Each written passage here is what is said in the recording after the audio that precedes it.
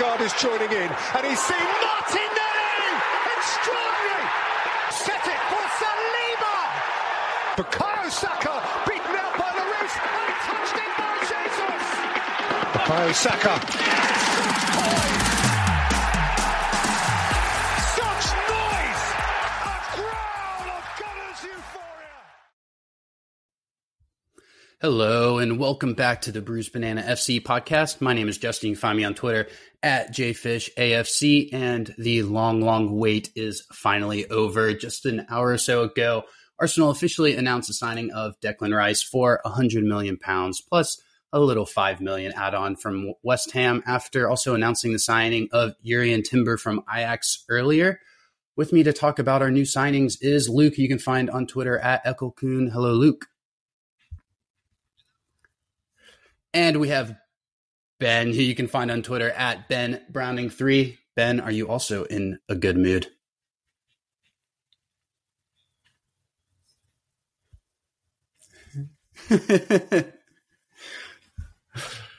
Oh, man.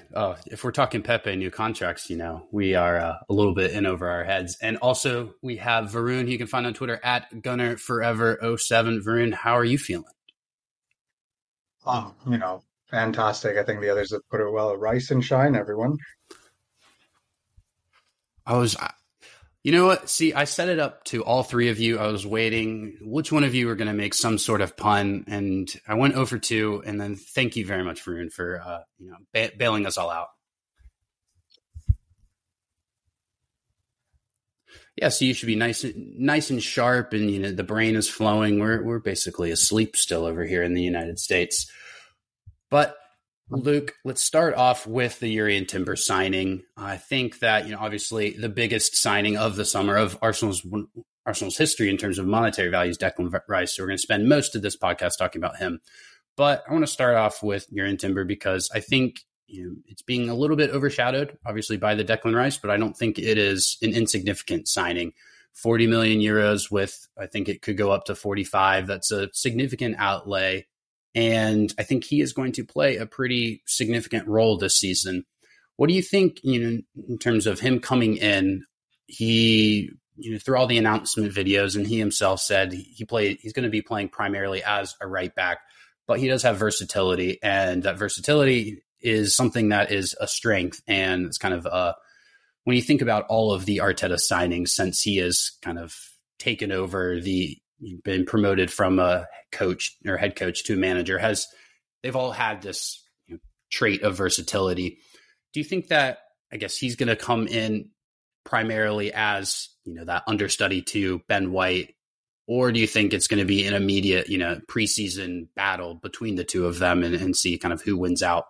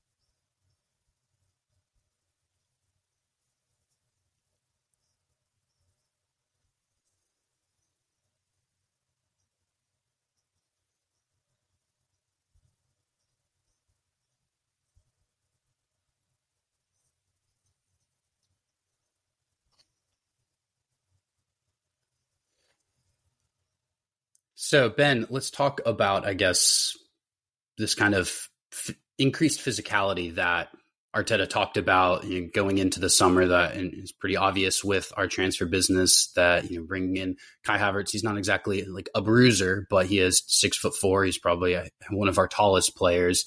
Bringing in Declan Rice, we're going to talk about him a lot. And then with bringing in Jurrien Timber, we have the ability to kind of play 4 center backs in the back line. It's something that we've seen Pep do quite frequently at City. And I think it's something, with Zinchenko, obviously he has that, increased technical ability and raises our technical floor tremendously. But there are instances, where his physicality is taken advantage of, and, being able to play some like Kivior, if we wanted to do a left back, and then Ben White or Jurrien Timber at right back, and then obviously our 2 statues at center back. I think that makes a meaningful difference in kind of the way that not only are we able to just, I guess, exert ourselves physically onto the opposition the same way that we do, territorially and technically, but I think it does give us flexibility that, all pretty much across the back line, we have players that in a pinch could play almost at all 4 positions. Obviously, Saliba and Gabriel kind of not necessarily, but aside from those 2, all the other defenders can really play across the entire back line if absolutely necessary. What do you kind of think, Ben, in terms of bringing in a right back / center back as just kind of one of the key transfers of the summer, and that it was done so quickly is obviously a priority for us. What do you think that kind of says about what is in the plans for next season?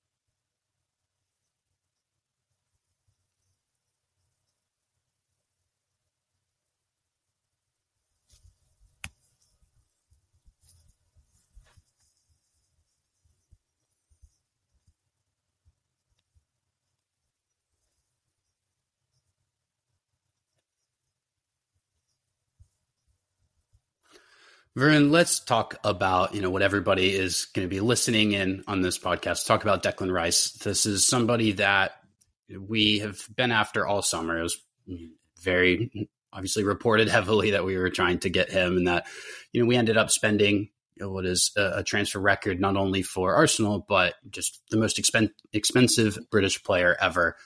Something that I definitely don't think any of us envisioned Arsenal being able to do, and not only from a financial standpoint, but just from being able to recruit and get somebody of that caliber, of the caliber of Declan Rice, to come and sign for Arsenal. Let's talk about that aspect first, like where we are in our trajectory as a club, as a team under Mikel Arteta. It's pretty obvious from everything that you read from Declan Rice himself and all the reporting that things like the Amazon documentary, seeing how Mikel Arteta interacts with the locker room, that, we obviously all joked about it and laughed at, the one brain things and all the corny details. But for elite athletes and young players, that, obviously was a motivator for him. And all the conversations that Edu and Arteta had with Declan Rice kind of convinced him.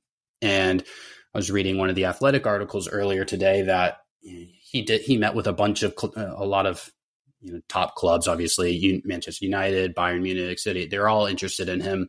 And what Mikel Arteta had put together in terms of the clips of what impressed him, where he was going to be used, how he was going to be used, the kind of dossier of Declan Rice as a six was so much more detailed and larger than all the other clubs, kind of thing. That all goes into this poll that Mikel Arteta has. Kind of that was a very long-winded way to ask you just kind of simple question, like the state of Arsenal with Mikel Arteta. Kind of talk about that. I think it's kind of clear that at this point, not just everyone at Arsenal, but all of Europe, the world is starting to see that Arteta really did have a plan, this 5-phase plan that we've heard about since the beginning. And I guess most people maybe didn't take it as seriously when he first joined us. It's very obvious now that we are in that beginning of phase 4 of 5 of this plan of his, because like you said, it's not something even 12 months ago that any of us would have imagined that we'll get someone like Declan Rice and that we will beat Bayern Munich and Manchester City to his signature. It's not something we would have envisioned happening. And paying the record fee, the British record fee for a player is again something that historically we have not seen Arsenal do. Go back as far as you want to the early Wenger years or any time in the last 3 decades. Wenger didn't do it, Arteta didn't do it in the past, but we didn't spend exorbitantly on players. Even when they might have been a good fit for us, we didn't. And the fact that we can now and are doing so, we're flexing our muscles. We're showing the whole world that we are here to stay now. We're here as a top side, and that's a lot of credit to Arteta. Like you said, in the documentary, there were a lot of things that maybe we've kind of joked about before. It's clear, though, that he knows how to reach the players. He knows how he needs to address them so that his message gets across to them. It doesn't matter how it appears to fans or neutrals watching the documentary or anybody else. It's does his message get across to the players? And clearly it got across to the existing players at the time, and it's managed to be enough to convince top players to join us. And it's not just Rice. We've managed to get Jurrien Timber as well, who is a top talent. You can see that evidenced in the way Ajax saw him off yesterday with their announcements and their farewell videos. Even Kai Havertz, who, yes, had a tricky time in Chelsea, but is still a top talent and is still young. He was exceptional at Leverkusen. There's a reason he's always there for Germany. He's clearly a well-liked, well-respected talent, and he's rated highly by top managers. Arteta being able to convince all of them to join his project is testament to what he can do. And yeah, I'm really excited to see where we go from here. If Declan Rice and this transfer window so far is phase 4, I don't even know what phase 5 could be.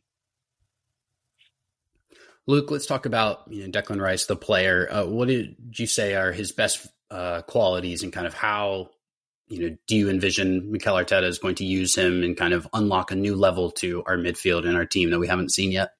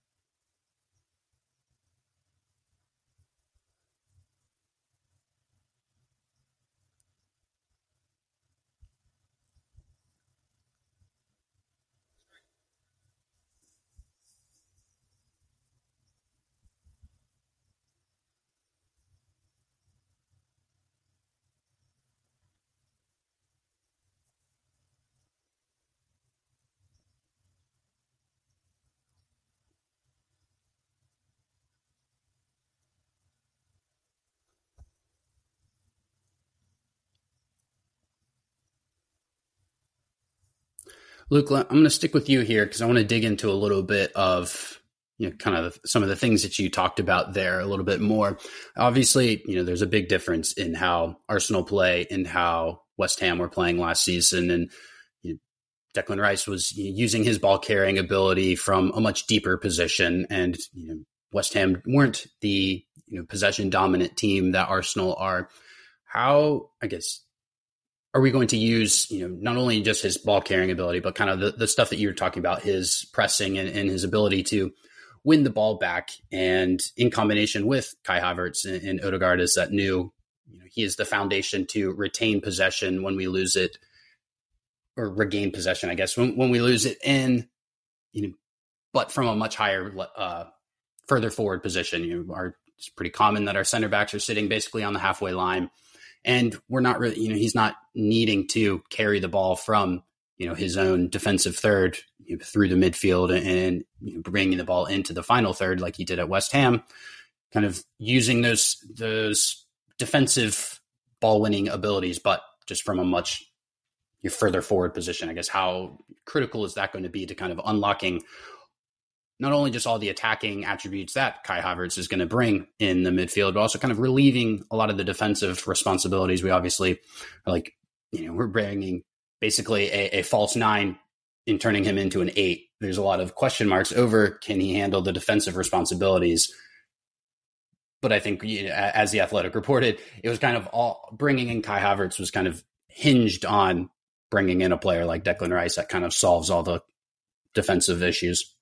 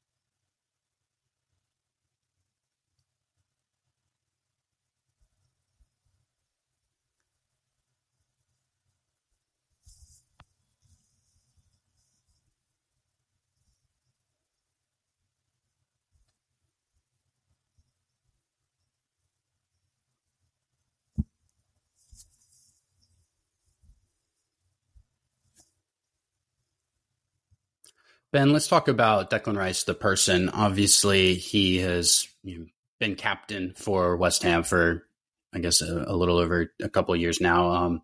He is somebody that everybody talks about as a future captain of England, and you potentially could be a future captain of Arsenal. You never know.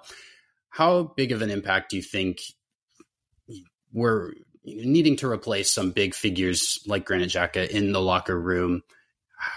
I guess, do you put much stock into when you're signing a player for £100 million, making sure that their personality and who they are off the pitch matters and makes a difference? And kind of with that, like how good is it, I guess, that we're bringing in another captain material type player into the locker room?